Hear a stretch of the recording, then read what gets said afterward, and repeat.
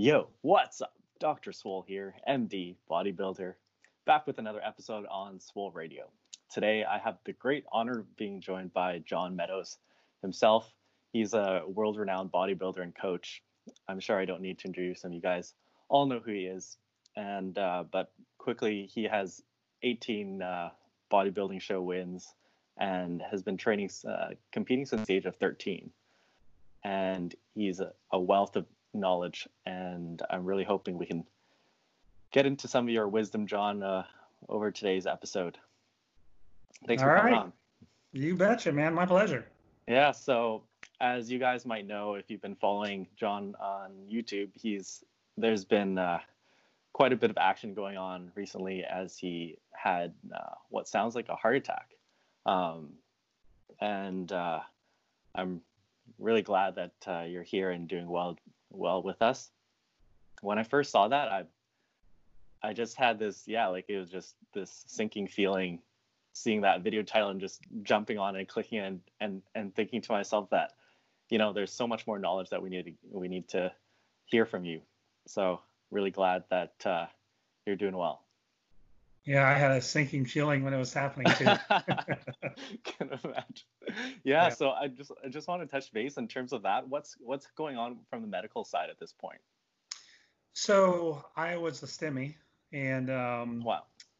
They took me in and they took me straight into the cath unit, and I got the little scar on my wrist now where they did the cath, and he said I had a blood clot blocking my left ascending artery, right, the big boy, was 100% blocked, and then one of the branches of that was blocked. So long story short, he put me on an IV of heparin, which it took about I went in on a Monday like at 2 or 3 o'clock, and then was in severe pain.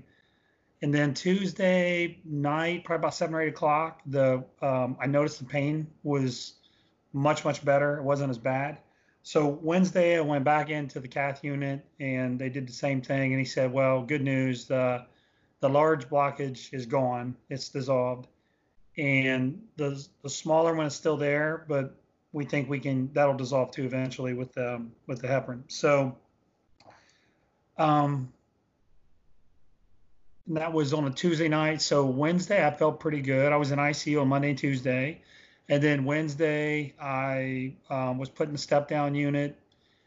And then Thursday morning, they took in, I got a transesophageal electrocardiogram. So they all that stuff. So they looked at my heart, and they said, well, it's normal size. You have very little, if any, plaque. You got like a tiny bit on your aorta, which is normal for somebody your age. We just, we don't really see anything unusual. In fact, your heart looks really good. So now it's just a matter of trying to get my ejection fraction back, get function back, which is going to take some time. I was put on kind of the standard medicines, a calcium channel blocker, beta blocker, ACE inhibitor. We've already dropped the calcium channel blocker. Today is actually 30 days since it happened. And I do get a little bit low blood pressure from the medications.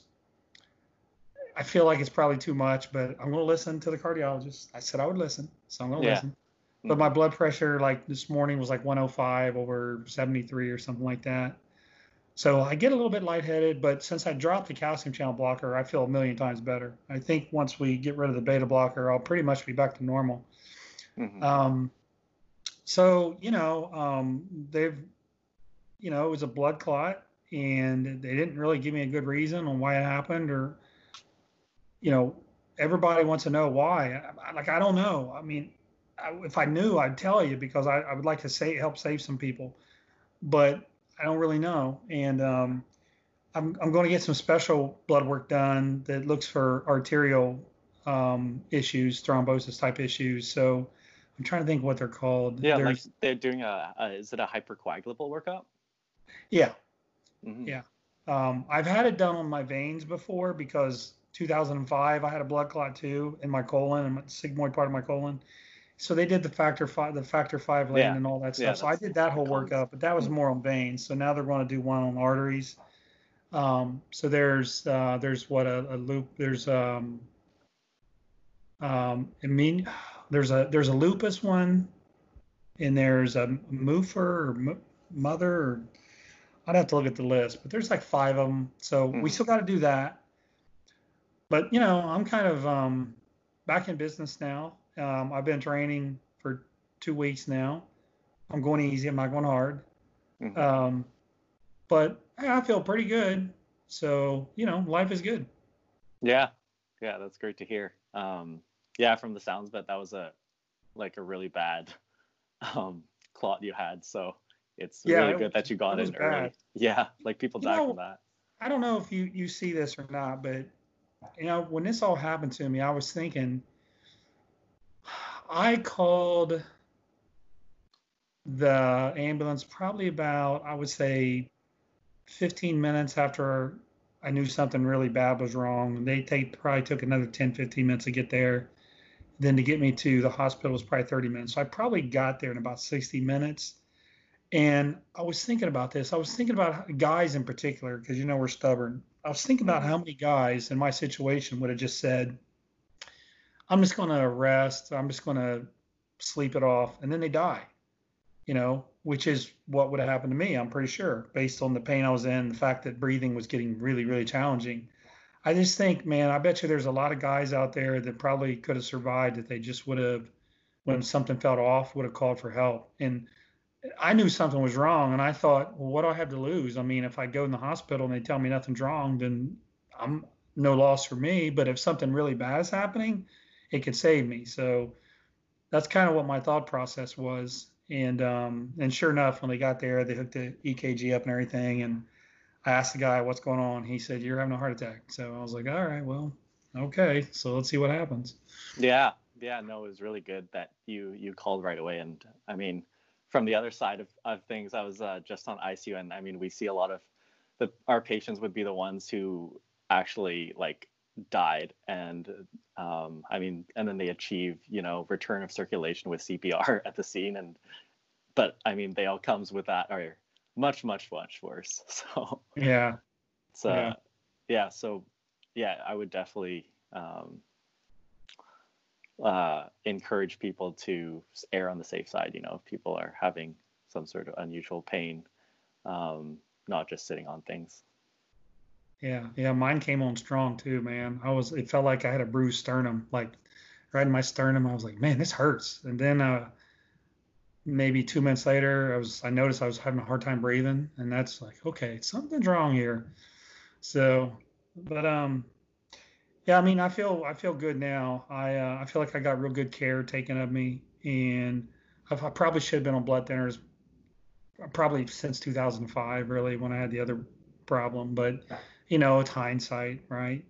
So everybody's got all their theories about on the internet, and everybody thinks they've got this all figured out. I've got 50 people telling me to change my diet, and I'm like, I've always been very careful with my diet, and you missed the part about me talking about not having any plaque. I actually 2 or 3 years ago actually had a calcium score test done. Like I try to stay ahead of this stuff, and I think that's part of what's so frustrating is I put so much effort into being healthy and try to do the right things, and then something like this happens, and it's just like, man, what am I even doing? I might as well just go to McDonald's and live there like everybody else does, and they live until they're 90. So that's probably not a good attitude to have. So I'm not gonna take that attitude.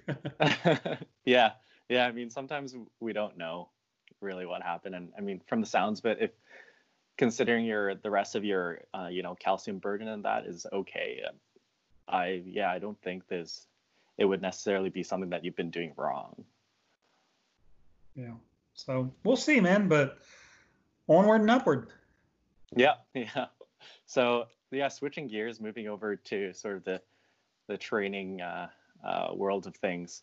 I just wanted to maybe have you start off and giving us a little whirlwind tour of your training career and sort of the different styles of training you went through.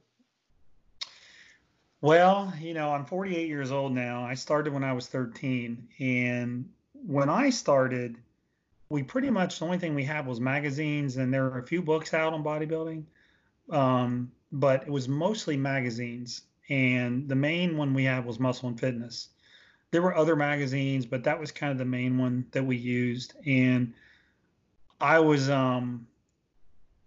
basically what I would do was I would open up Muscle and Fitness and I would see, what's Lee Haney doing for his back, what's Tom Platz doing for his legs, what's Sergio Oliva doing for his arms, and I would just do what the magazine said. So, and then I would go to the kinesiology section and I would look at all the origins and insertions of the muscles and okay, what does this work and what does this work? And I was kind of obsessed with that kinesiology section. I remember when I was 14, 15 years old, I knew all the muscles in the hamstring, semitendinosus, membranosus, bicipitis, all that stuff. Like I was obsessed with that stuff, all the nerve innervations, everything. So I had this deep desire to learn muscle function, and I didn't really understand how to put programs together at that age. Obviously, I just wanted to just train hard. What I did have is I had a pretty crazy work ethic. I was I'll give you an example. Like in junior high school, I would never take my study halls. I would always get a pass to go to the gym, and I would literally run around the gym Nice. and because I was a wrestler and I was in football and I was in track. Or I would get a pass to go to the little teeny weight room we had with all the Nautilus equipment, and I would work out. So I was very, very, I was just born with this desire to work really hard. And, there was only one other kid in school that was like that. So he would join me sometimes. He wasn't as crazy as I was, but I worked really, really hard. And, I basically trained just from stuff that was in the magazines for many, many years. I don't remember exactly what year it was, but I was probably 16, 17 years old. I went to my first seminar. It was a Tom Platz seminar. And I was in the front row of the seminar. It was the grand opening for World Gym East, which became eventually my gym I would go to. But I remember he was talking about Golgi tendon organs and sarcoplasmic reticulum, all this stuff. And I was like, man, this guy's really smart. He was very well educated. So I was just very hungry to learn physiology as well and all this stuff. So I really was focused on educating myself as much as I could. And even in junior high school, senior high school. And when I got to college, I remember I took anatomy and physiology, physiology of exercise, and kinesiology and something else. I remember I took it all the same semester. And they were like, no, that's crazy. You're going to fail. That's too much. And those classes were a breeze for me. Like, they were a breeze. I didn't even study for kinesiology. It was so easy. But I just really loved that stuff. So, I was training really hard with not a lot of direction. And I ended up starting to train at that World Gym. And I had some people kind of take me in, and kind of mentor me. And they were back then, these guys were powerlifters and bodybuilders. Like there was a large population that did both competitively. There was certainly some bodybuilders and some just powerlifters, but there were a lot of guys in that gym that did both. And so these guys took me under their wing and they really impressed the basics upon me. I had never done a deadlift actually in my life until I trained at that gym. And I was at that point, I was probably 21 years old. So I had never even done a deadlift. The gym I grew up in was a tiny gym. Like we had 2 benches, a dumbbell rack, a lat pull down, a cable pulley system. And I don't know that we had much more than that. And I was winning men's bodybuilding shows training in that little gym. Oh, yeah. And then I would sometimes train at the school I went to too at college. They had a little bit better weight room.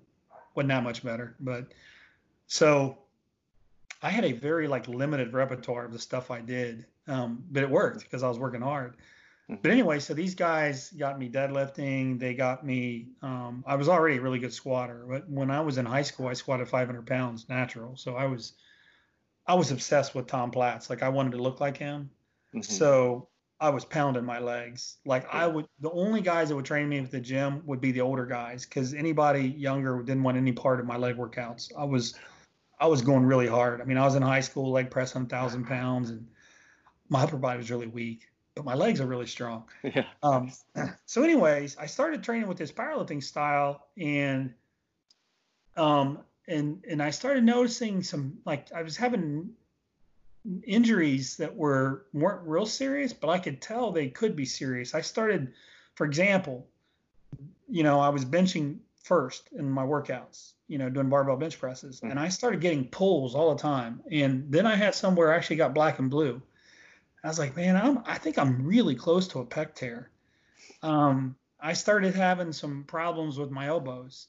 I remember my elbows were hurting so bad because when I was squatting, I was a high bar squatter, right here, and I had a very vertical back spine, and when I was powerlifting, they were moving the bar down my back. I was doing more what you would see a powerlifter would squat, but it was torquing my elbows, right? So I don't know if it was my ulnar collateral ligaments. I don't know what ligaments it was, but my elbows were fried. They were in really bad pain. So, at the time I was still in my early 20s, and I thought I got to make some changes to my training, or I'm not even gonna make it to 30 years old. I'm gonna have tears all over.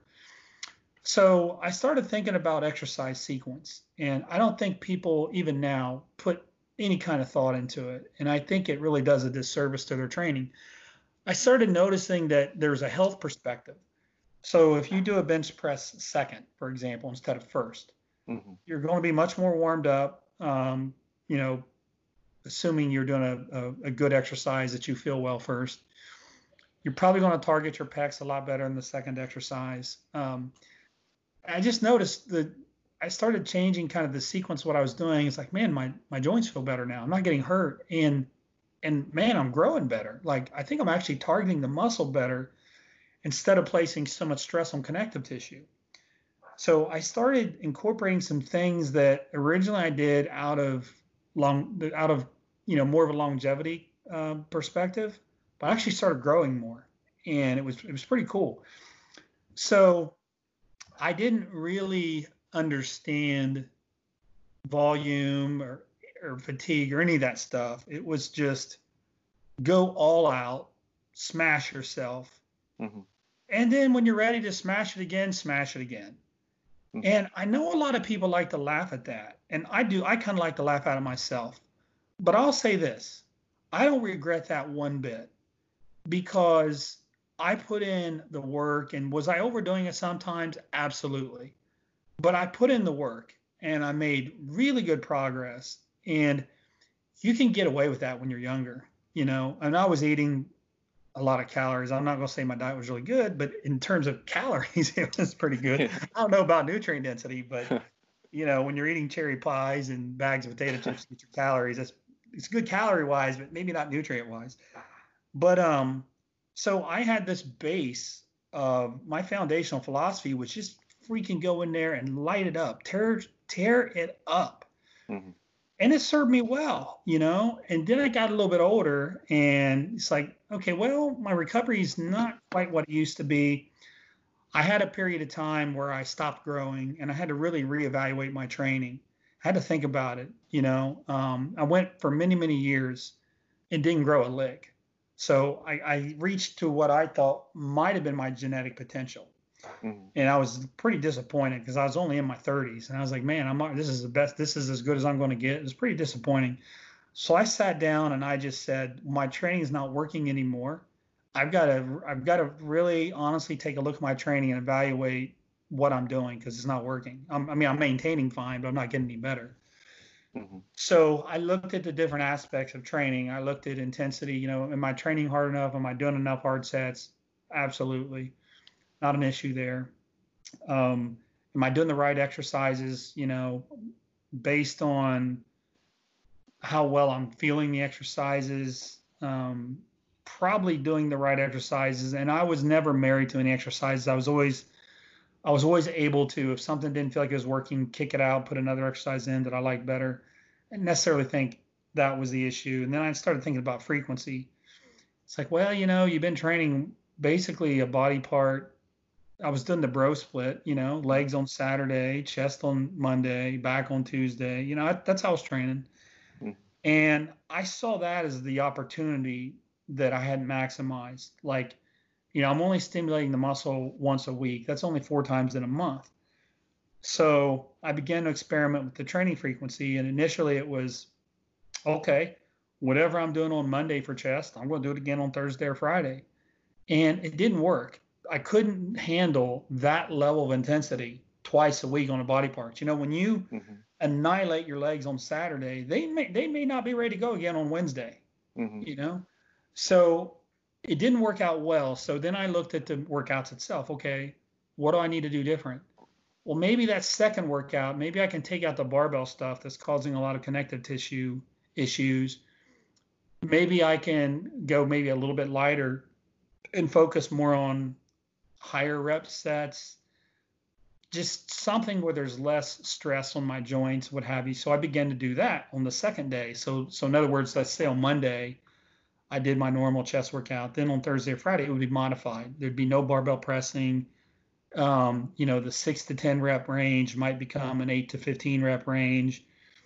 And boom, all of a sudden it started working and I could recover. I also changed my theories around intra-workout nutrition, which I'm very passionate about. And I started including intra-workout nutrition, which I think made a massive difference. And I mean, if I take out my intra-workout nutrition now, I get 10 times as sore as when I don't use it. So I revamped my intra-workout nutrition and I revamped my training strategy so that, my base workouts would be an exercise that I would start with to establish mind-muscle connection. We know now that it's real and it's very important. We've seen a lot of Brad Schoenfeld's work and many other people's work in that area that mind-muscle connection is actually good for activation.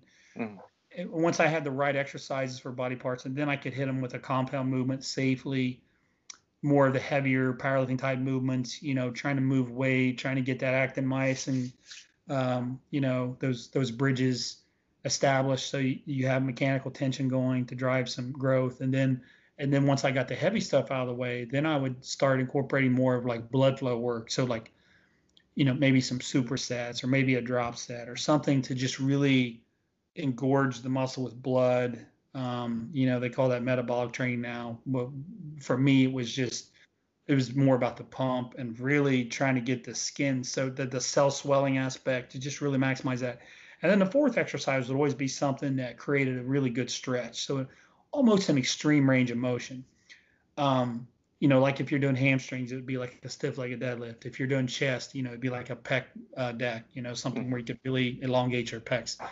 So that combination started working. I formalized it and it worked fantastic. And then what I would do, the second workout, is I would take out the compound stuff. So I'd still do the mind muscle exercise. I'd still do the pump work and I'd still do the stretch work. And I found that I was recovering awesome. And in a period of a year, I think I put on 8 pounds of muscle, which at that point for me was incredible, because for 5-6 years, I hadn't gained a lick. I hadn't gained a pound of muscle. So now all of a sudden I revamped my intra-workout nutrition. I revamped my training programs. And then, okay, I got the right system in place.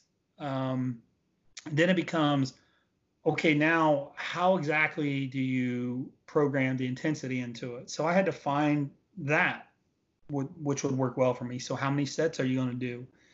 How many of those sets are going to be to failure? What exercises are going to be to failure? Are you going to squat to failure?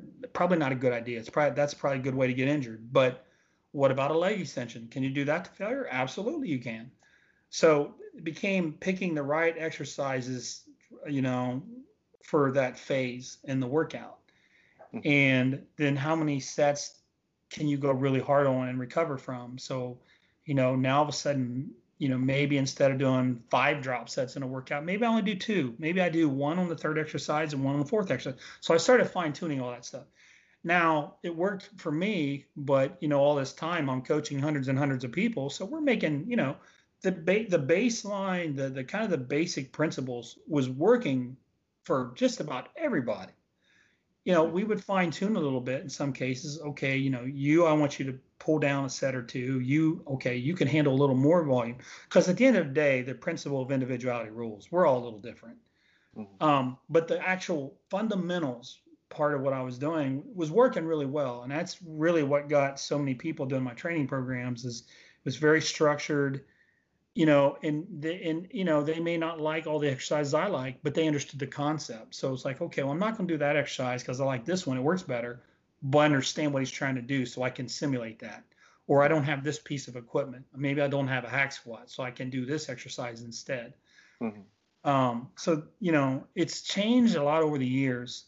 And, there's a lot of considerations when you work with someone on how well they can recover, how much intensity can they take. Some people can handle a lot of intensity. Some people can't handle very much.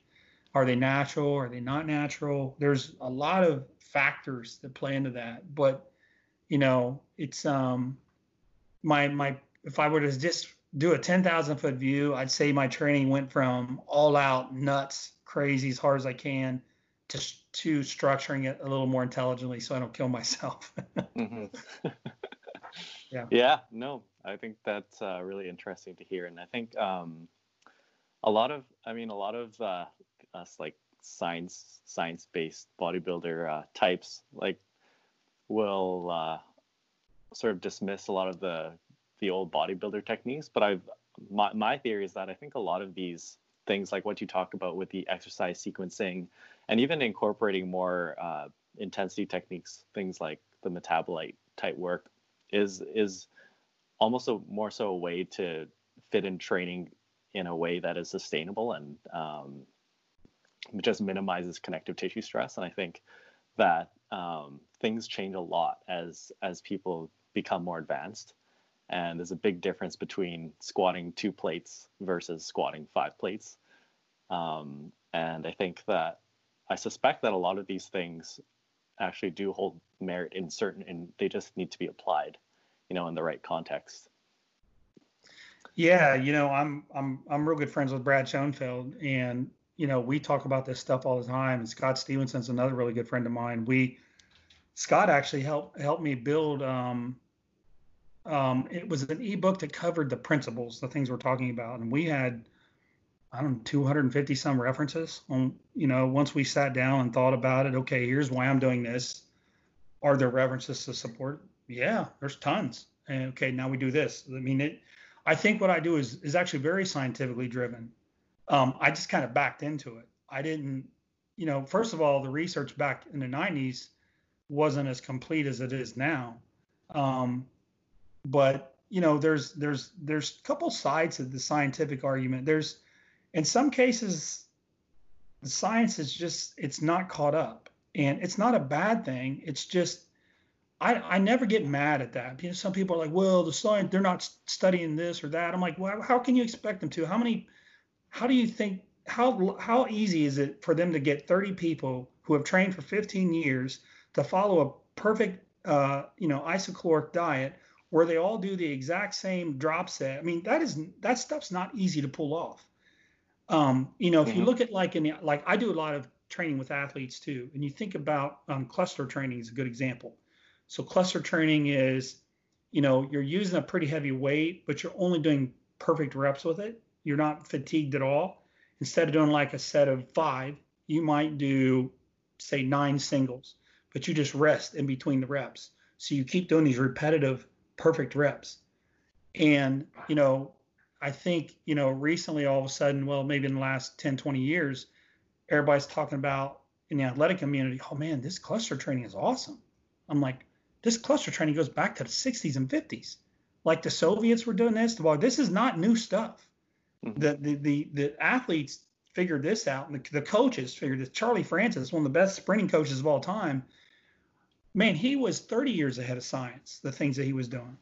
But what I'm really happy about nowadays is you got guys like Brad Schoenfeld, who actually is testing out a lot of this stuff, and Brad's fantastic. And so now you're seeing the scientific community, then the meatheads like me, like we're coming together and like, okay, this makes a lot of sense. All these discussions on volume, I think are really good discussions. They're, all these different volume studies, and, I know Mike Israetel's very involved in that too. But so I'm super happy with the scientific community right now. I think they're doing about as good of a job as they can. It would be nice if we just had unlimited funds and we could just set out these million different studies, but it's just not how it works. Mm-hmm. So yeah, I think we're moving in the right direction together. I think 10 years ago you'd have a divide. You'd say meatheads would say, what's a guy in a white lab coat? What does he know about building muscle? And a guy in a white lab coat might say, well, he's just a meathead. He's just getting here because of luck. But I don't see that now. I don't see the divide. I think now people are coming together. They're working together. I do a lot of seminars with PhDs. And to be honest with you, a lot of us are saying the same thing. There's more consistency with what we're saying than there are differences in what we're saying. I think all of us pretty much are thinking you need those really hard, intense sets. You just got to make sure you're doing the right amount of them. It's not 20 drop sets. It might be 2 in a day. I think we're all thinking, volume wise, well, as you progress from a beginner to an advanced stage, it's probably something like 10 to 20 sets a week for a body part. And then maybe on the upper end of that, some people can do 22, 24 sets a week. I think we're all kind of starting to say and see the same things right now. So I think it's a pretty good time in our industry. Yeah. No, it's really exciting actually. So yeah, I just wanted to ask, sort of touch on some of the training variables that I think you'll be able to shed some light on just with all your experience. What's your view on the best metrics to gauge progress? Like, how do you usually monitor progress? Well, it depends on what your goal is. If your goal is to look good, the best tool is honestly the mirror. If your goal is to get stronger, it's how much weight you're lifting. It depends on if you're trying to improve your health. Maybe it's your lipid panel. Maybe it's your C-reactive protein. It can be a number of different things. So it depends on what your goal is. Yeah. So say like we're focusing on hypertrophy, and let's say we're talking about natural lifters who, at a certain level, might be making progress. Might be making visual progress at a very slow rate. But what do you use from week to week? So first of all, I got a lot of love for the natural community, and a lot of my videos on YouTube, I'll point out the natural aspect of it. I trained natural for many, many, many years. And I think as a natural, there's some kind of misinformation out there. And I think the biggest problem that I see out there is anytime somebody does something hard, you'll see guys go, well, I'm natural. I can't do that. That's training too hard. That's bull. That's malarkey. You may not be able to do every set that hard, but think about this. I'm big on common sense. I'm big on logical thinking.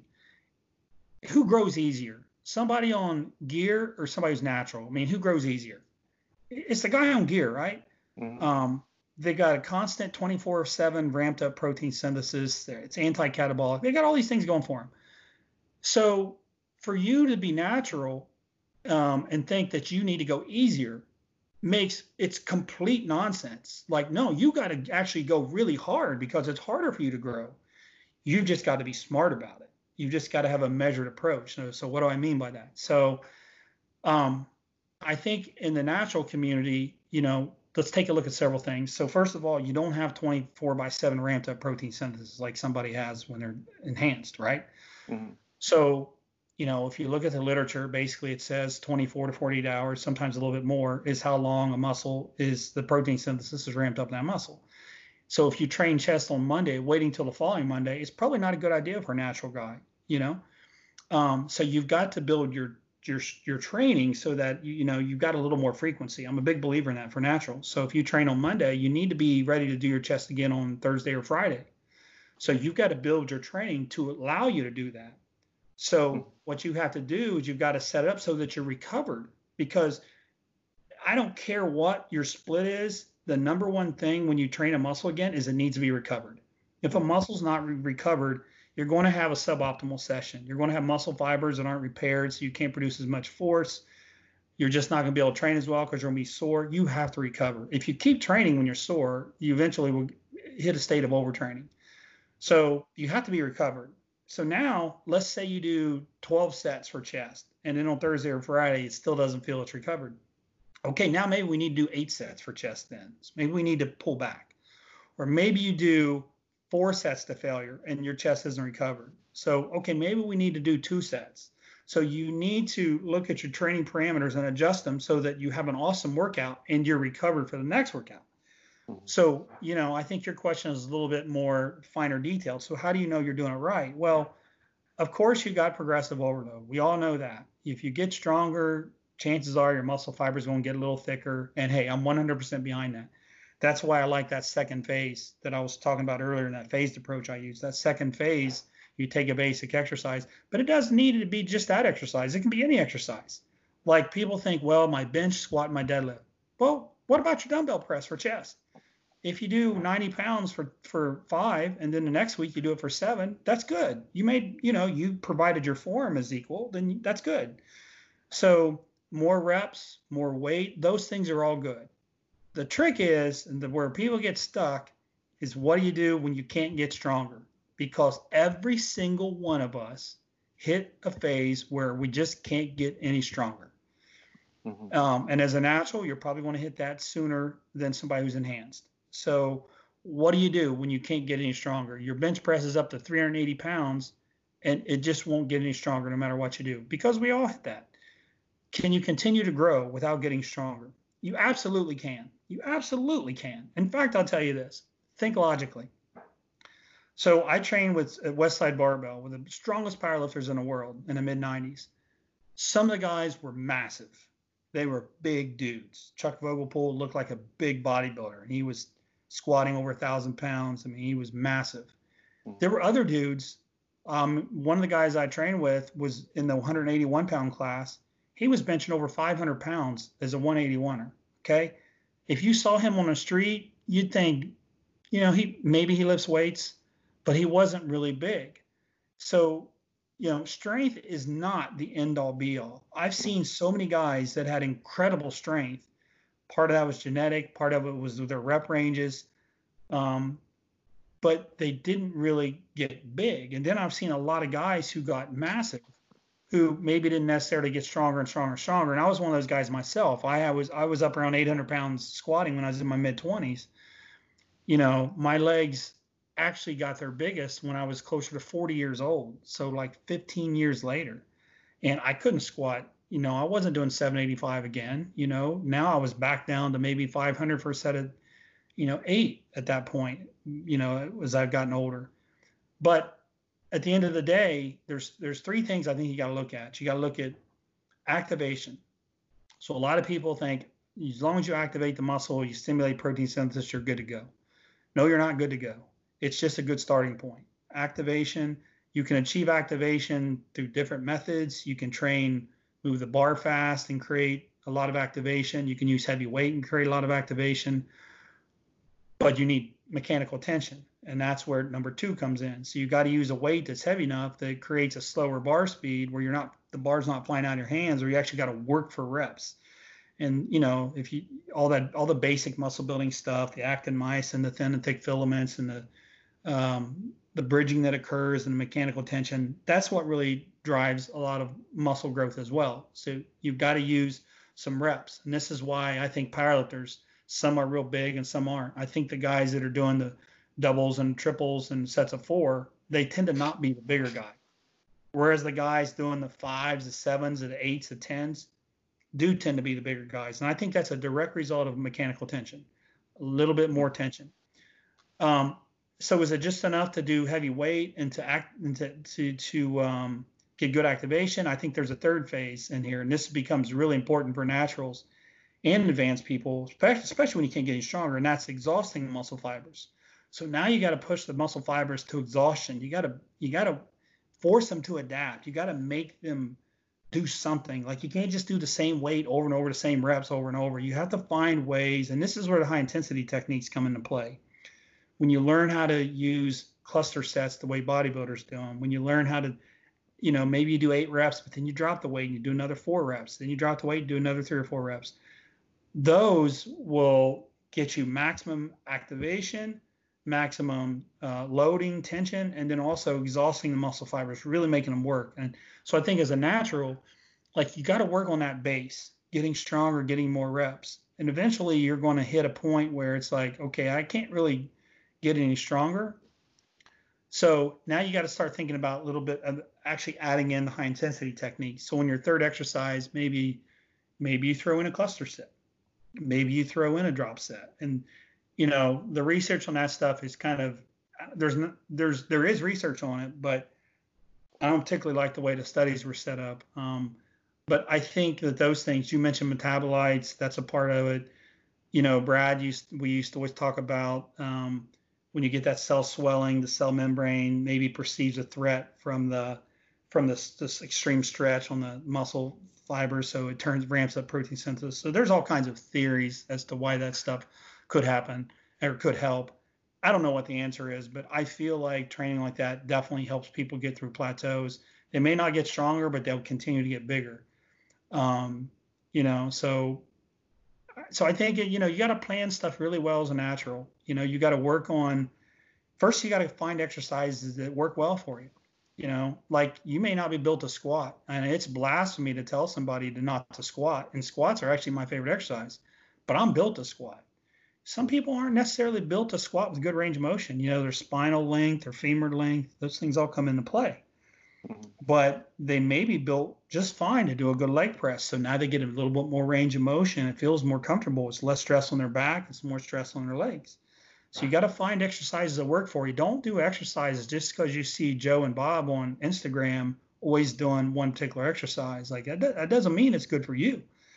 And then, work on building your strength, work on perfecting your form, perfect form. I'm a stickler on form. Perfect your form, get stronger, get more reps. And then as you get more advanced, start to challenge yourself, start to really push. You never know where the line is until you cross a little. I love to say that. Because I don't think we give ourselves enough credit. I've had so many people come here to train with me, and then they'll do a set and they'll look at me and they'll go, I had no idea I could do that. No idea. But if you have somebody pushing you to do something you've never done before, it kind of opens your eyes. Like there's this whole nother universe out there, things that you can do and you just don't know it. And that's how I was too. And, I was influenced by Tom Platz. And if you know his training history, he was crazy. He was doing things that were out of his mind. So I wanted to do that. I want to be out of my mind. And I took a certain measure of pride in knowing that I could push myself to levels that I didn't think other people could do. There was always a little bit of ego in me that said, nobody else has done that. Like I would do 900 pounds on leg press. I'd say, okay, I'm going to do 20. No, I'm going to do 40. So I'd do 20, I'd breathe, I'd do 2 or 3 more, I'd breathe, I wouldn't stop till I did 40 reps. And let me tell you, that hurt. It hurt really bad. Yeah. But I like to do stuff like that. Did I go overboard sometimes? Of course I did. But again, you never know what you're capable of until you really, really push. So I just think people leave too much in the tank. And then the natural guys, like I'm mentioning, they need to do that too. They just got to be measured in their approach. Maybe it's the last set you do of the workout that you unleash, so just some thoughts for you. Yeah, no, I would actually say that my training style is overall a pretty high intensity one as well. And I do use like drop sets and those kinds of things. That is actually a really interesting topic that I want to touch on more in where you talk about what to do when people stop getting stronger. So, I'm sure that there are a lot of different ways to go about it through like auto-regulation, but say for someone who's a very, analytical person who likes to track things, is there a way that you track progress with the addition of this exhaustion sort of phase with the training? Like you'd actually track improvements in your drop sets or intensity techniques? Well, I like to track my improvements by using measuring tape. Is my arm bigger or not? It's not so important to track. What matters there is the intensity. It's how much are you pushing the muscle. Now, if you want to do, say, drop sets, let's say you're doing a leg press, and let's say it's your last exercise and you want to do a drop set. So let's say you do 7 plates for 8 reps, and then you do 5 plates for 8 reps. Now, you could very easily the next week say, okay, I got 8 reps the first time, so I'm going to try 9 reps this time. Or on the second drop, you could say, okay, I'm going to do a few more reps. There's ways that you could push yourself harder.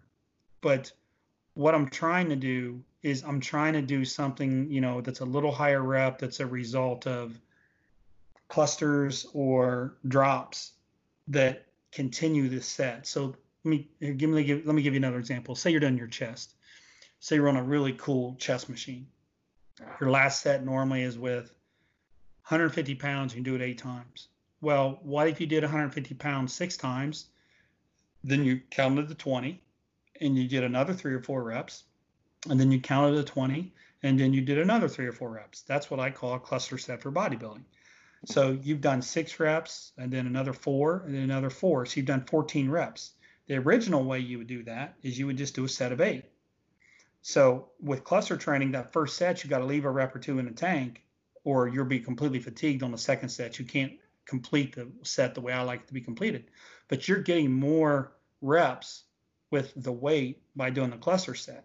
So maybe you do that. Then the next time you do the cluster set again. Okay, well, I'm going to do my 6. And then now instead of doing 4, I'm going to do 5 reps. And then the last one, instead of doing 3, I'm going to do 4. So you can, if you're hyper analytical, you can still track the weight that you're using. Mm-hmm. Or you could say, okay, I'm not going to wait 20 seconds. I'm going to wait 17 seconds this time. So I'm going to go slightly quicker, less rest. But really what you're looking for when you employ a technique like that, you're looking to just go to failure and then continue and get more reps. You're just looking for a level of exhaustion that you don't normally reach in just one normal standard set of, say, 8 reps. You're just taking it beyond that. Mm-hmm. And I love cluster sets. I love doing those. And I tell you, cluster sets produce a lot of soreness. So you've got to be careful with those. Like if I'm doing them in, say, a chest workout, I will do them probably as a set on the 3rd exercise and then maybe on the 4th exercise, maybe.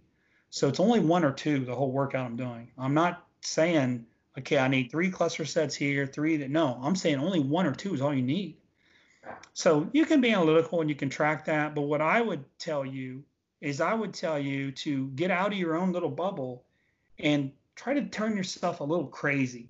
Try to say, I'm going to get a little crazy. How hard can I push? Try to absorb some of that mentality. Because when you absorb a little bit of that mentality to go with that analytical part of you, it's a great combination. It's a beautiful combination. So I would say get out of your comfort zone. Get a little crazy. Just go, you know what, man, I'm going to unleash on this set. I'm going to unleash. My logbook says I did 10 reps. I'm going to do my 10 reps, but then I'm going to drop some weight and do another 4. Then I'm going to drop some weight and do another 4. You've added workload. You've added volume. You've added intensity. You've changed the parameters to push yourself.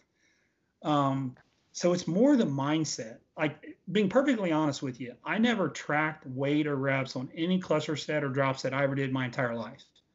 But what I did do was I said, the goal of this is a new level of exhaustion. It's really pushing myself. So if I don't do that, then this is pointless.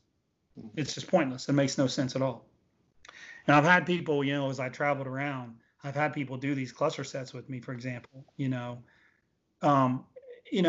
workout I do, like, here's what it would look like a leg workout. I might do 3 or 4 sets of leg curls. And then I might do a really hard set to finish off the leg curls. And then I might, in the old days, I would squat. Then I might do a leg press. And then I might do my 3rd exercise, say I go to the hack squat. Like I'll do 1 warm-up set just to get the feel of the weight. And then I'll do my 1 cluster set. So it's just literally 1 set on that exercise. I've had guys do that with me and they're like, man, this isn't much volume. And then they'll do the set. And then we'll go to the 4th exercise and I'll say, okay, let's just do a set or 2 to find the right weight. Okay, now we'll do 1 cluster set. That's it. And they're like, really, that's it? And the next day they're crippled. I'm like, you see this? Do you see how hard that stimulus is? You see that? So you got to be real careful about how you use them. But I can't tell you how many people who have done these workouts with me, and it might have been 8, 10 sets total and only 2 cluster sets. But the cluster sets, man, it's a crazy way to train to improve your intensity. You just got to use it, intelligently. So, that's what I would say.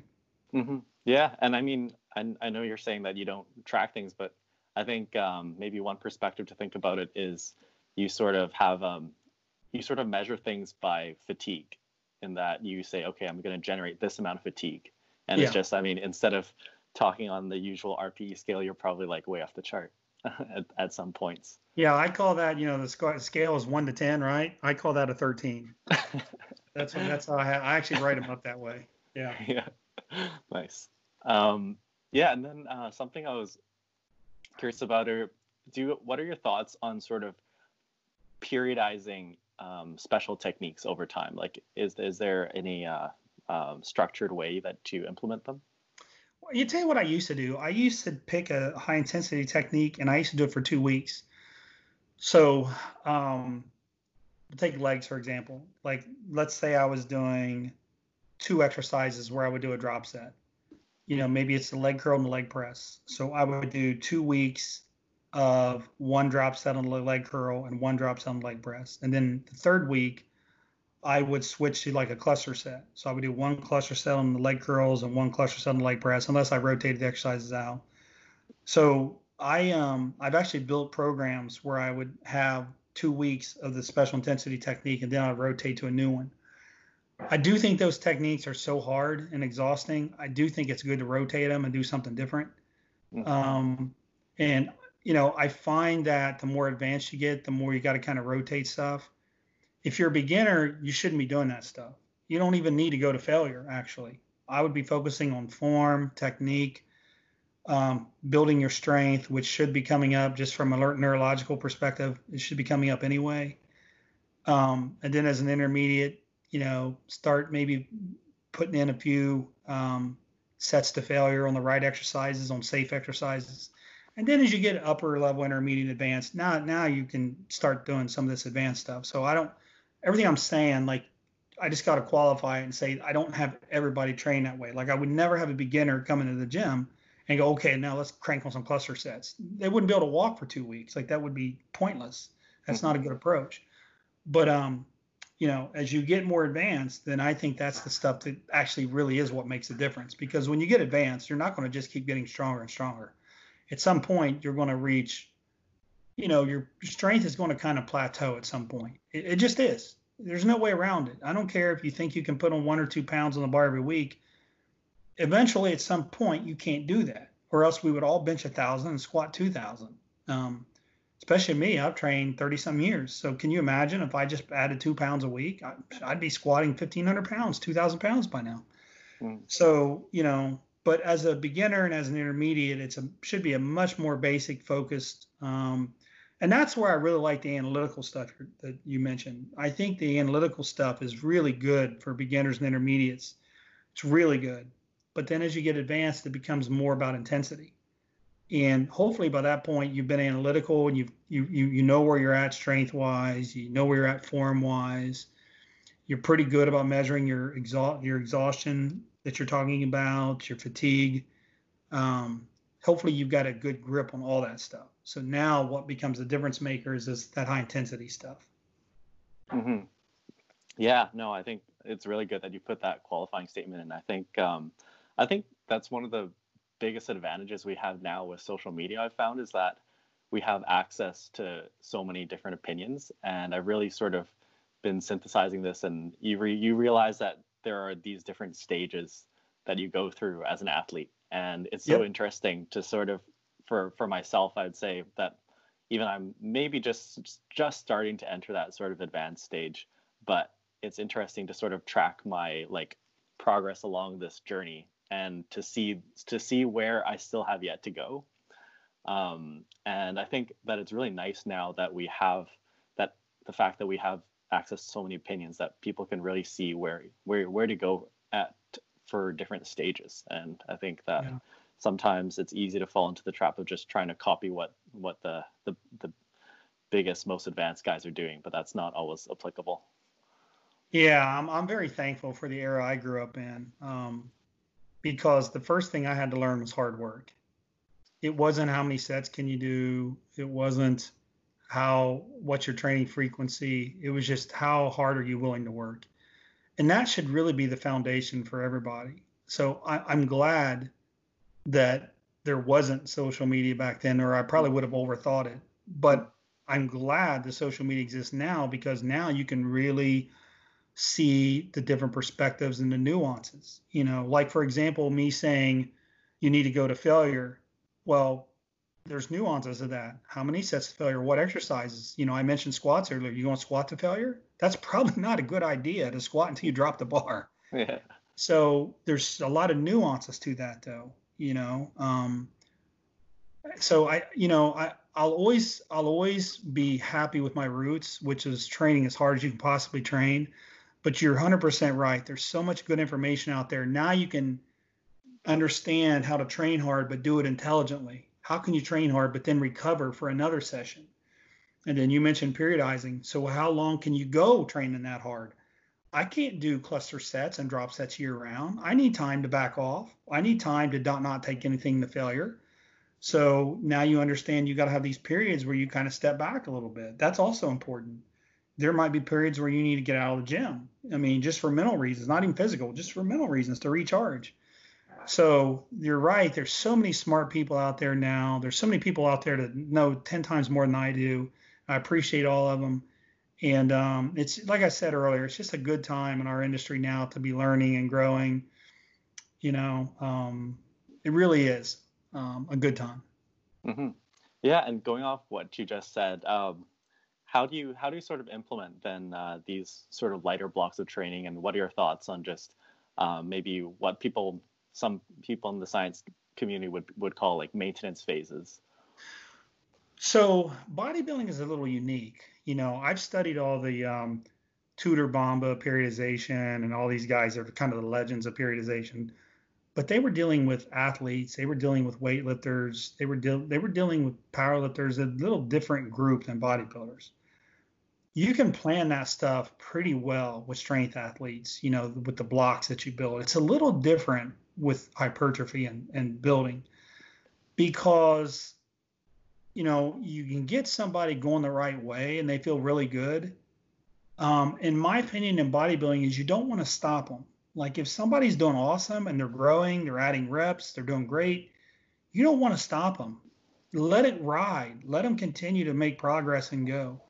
Whereas in like the powerlifting community, for example, you may say, okay, we had planned percentages that we're using. We had planned number of reps. Now, if you start exceeding that, you're going to blow the plan, and you might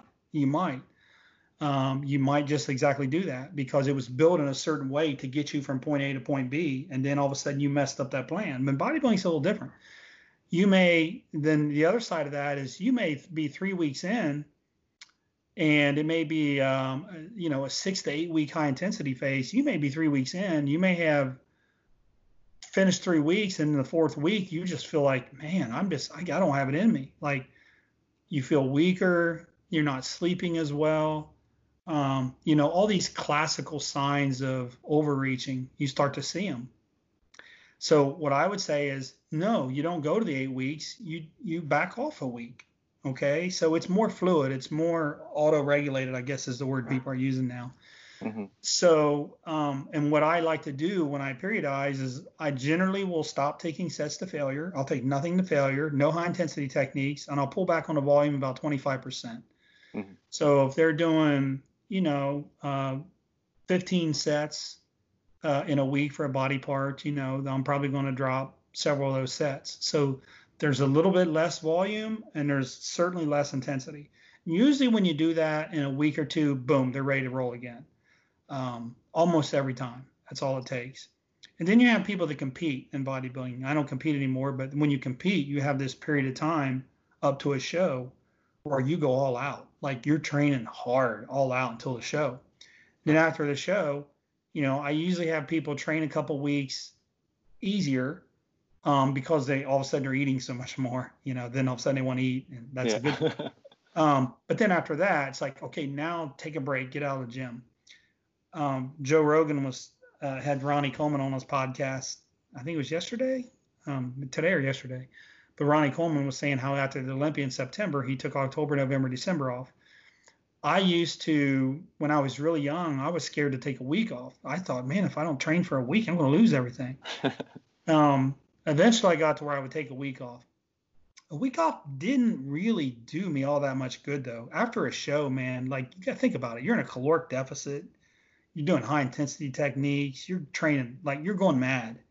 Like when people after a show train really hard the next week, I always question how hard they really were training to leading up to the show. Like I know how most of us feel in a caloric deficit, training our butts off.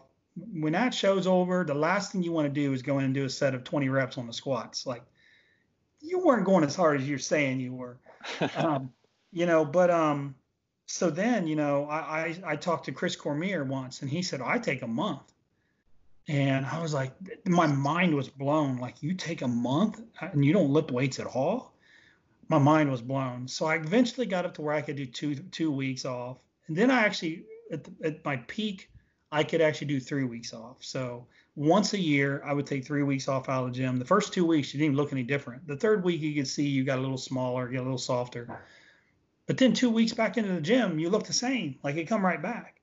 So I tell people too, you've got this active recuperation where you can just back off, just lower your intensity. But listen, don't be afraid to take a week or two off if you need to. That muscle memory is real. Like, that exists. So look at me. I had a heart attack 30 days ago, and I was in there. Maybe I wasn't going super heavy today, but I was leg pressing 6 plates, and it was light. So don't be afraid to take a week or two off, maybe once or twice a year, maybe 3 times a year. Just depends on how hard you go. So there's a couple different approaches there. I always had this thing too. Like, I always said, if I'm going to take some time out of the gym, it's not even just physical, it's mental. Like, I want to train hard. And I used to have this thing where I said, I'm not going back to the gym until I'm really ready to turn it on. And it would always be like the 2 week, 3 week is when it would happen. And I'd be like, I got to get in there. I got to go. Mm-hmm. Or I would be training kind of easy, from my perspective, kind of easy. And then one day I'd be driving to the gym and something would click. Just boom, something would click. I'd be driving to Elite FTS to train with Dave, and something would click. And I'd say, I'm ready, man. I'm ready to go. Let's go. So there's like a mental aspect to this too. Because if you don't want to train hard mentally, it's not there. It's really hard to force that every day. And most people just can't do that, especially if they train on their own. It's pretty much impossible. So you've got to have this balance of mental aggressiveness too. Like, you want to go in there and go hard. Now, some days you won't want to, and that's okay. Unless it turns into every day. If every day you're not into it, you need to change something. You need to back off, probably get out of the gym completely. So there's a couple different thoughts for you. Mm-hmm. Yeah, no, that's really insightful. Sort of switching gears a little bit, I want to ask, what would you say was your biggest training mistake, say, in your earlier career? Oh, easy. Thinking that soreness meant progress. Oh, yeah. I thought that the sore you got, the better the workout was. No, that was absolutely wrong. That was absolutely incorrect. That'd easily be my number one mistake. Mm-hmm. And then what would you say is a mistake that's happened more recently? More recently. If anything, I mean. I'm pretty fine-tuned in my approach now.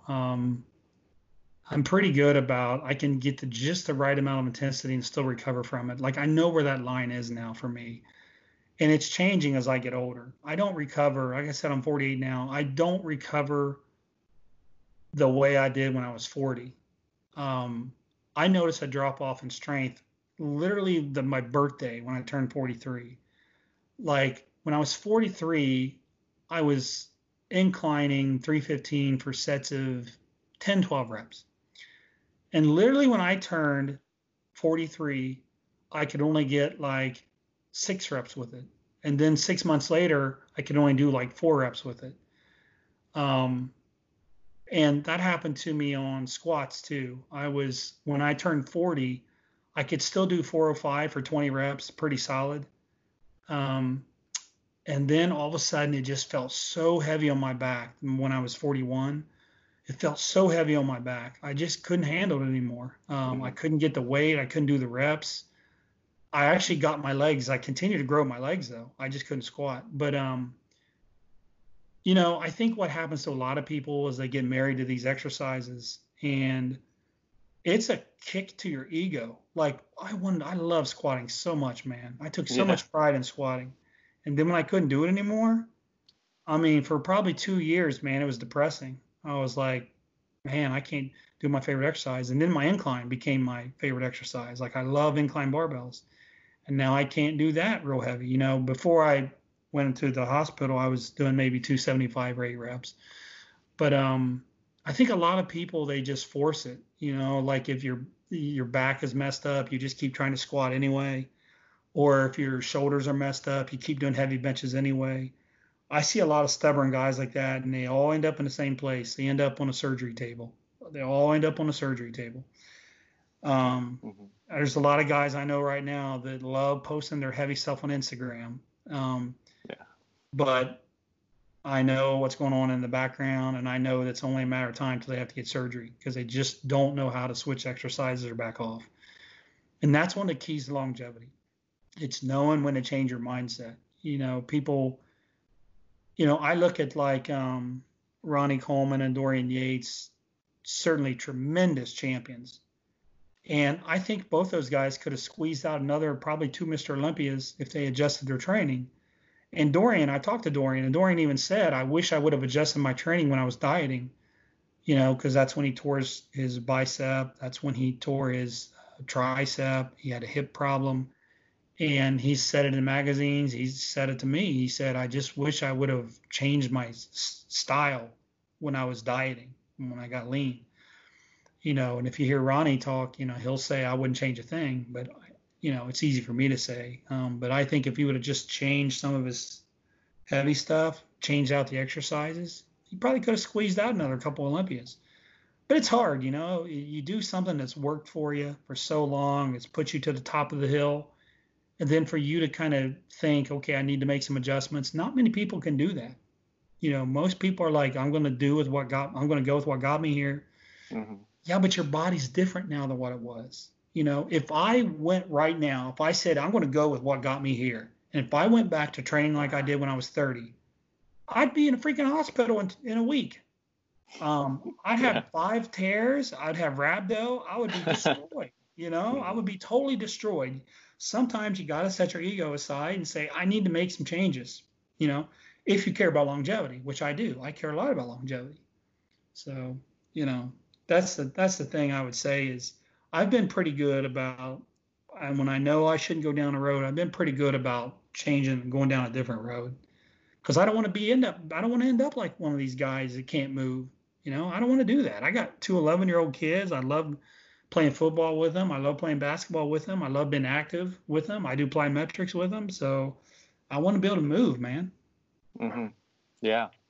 And just taking a listener question here, they're asking, what would be your biggest piece of advice to natural lifters? Just sort of zooming out. I mean, we've talked a lot about a lot of things today already, but incredible consistency. Not missing meals, not missing workouts, and really trying to push yourself. Be strategic about it, be smart about it, but try to really push yourself. Don't think to yourself, I'm natural, so I can't do anything. Like that's a defeated mindset.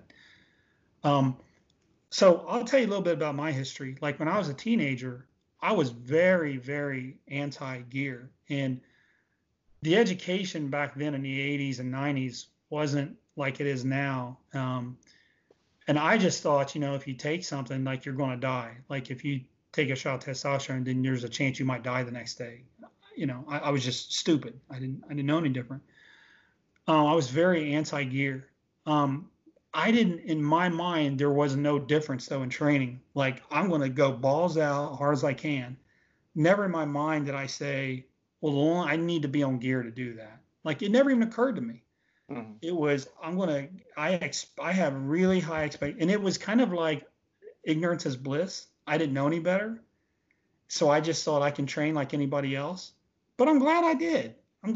Because I was able to do really well, training natural, really well.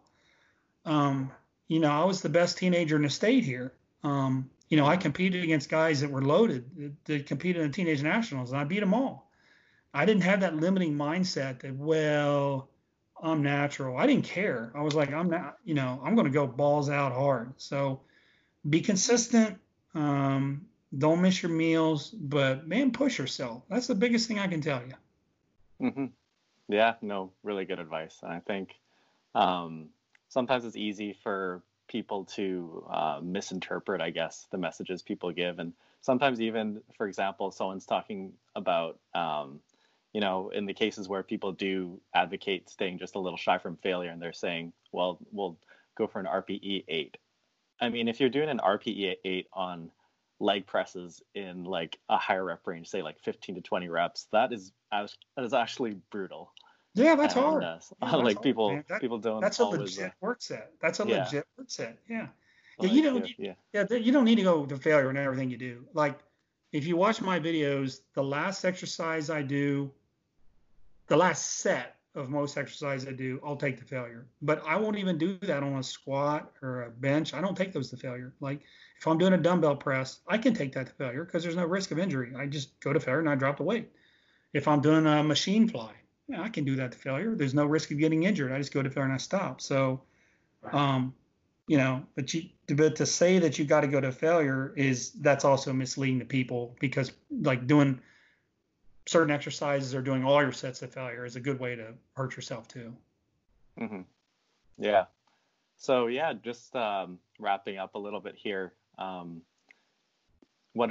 just wanted to ask you, what are your current priorities in terms of like your business and social media and that kind of thing?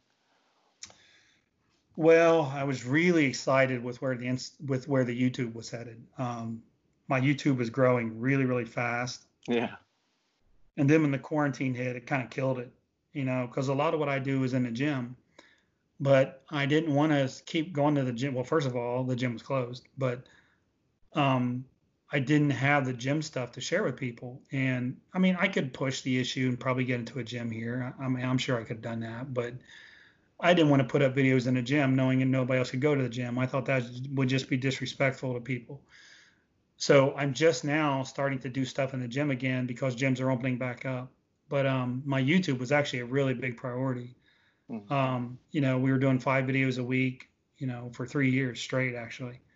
Now it's starting to pick back up. So I've got all these cool videos. I've still got videos with Jeff Nippert I haven't posted, and he's got videos that he hasn't posted where Oh yeah. we made them right before the quarantine. Juji Mufu, we have some videos we did together. I had all kinds of stuff cooking, and then that quarantine hit.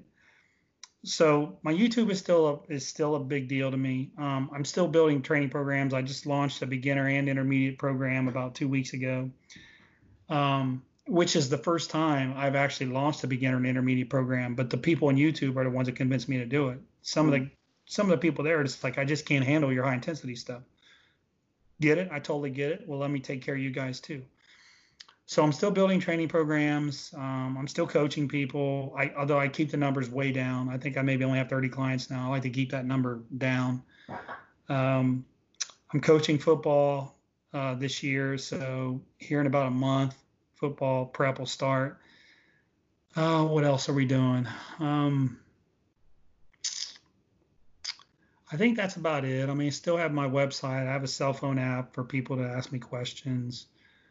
I'm very, very, Granite Supplements is doing really well. My supplement company, we took a nosedive when the quarantine hit, but this month we're bouncing back. We're actually bouncing back real nice. We've got a lot of new products coming out.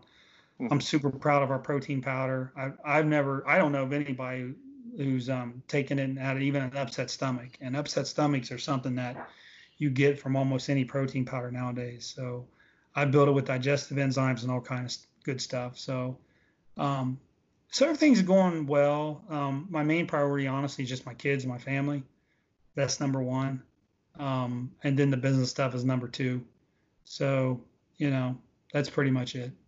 Yeah, no, that's great. So yeah, I'll definitely be linking John's channel and website in the show notes below, so you guys can check them out. And just wanted to say thanks so much as we're wrapping up here, John. Yeah, it's really you good bet. to have you on the podcast. You bet. I enjoyed it.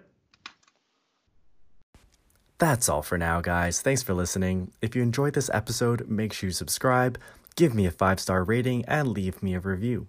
My primary platform is YouTube, so if you'd like to see video content by me, you can find my YouTube channel if you search Ask Dr. Swole. See you next time.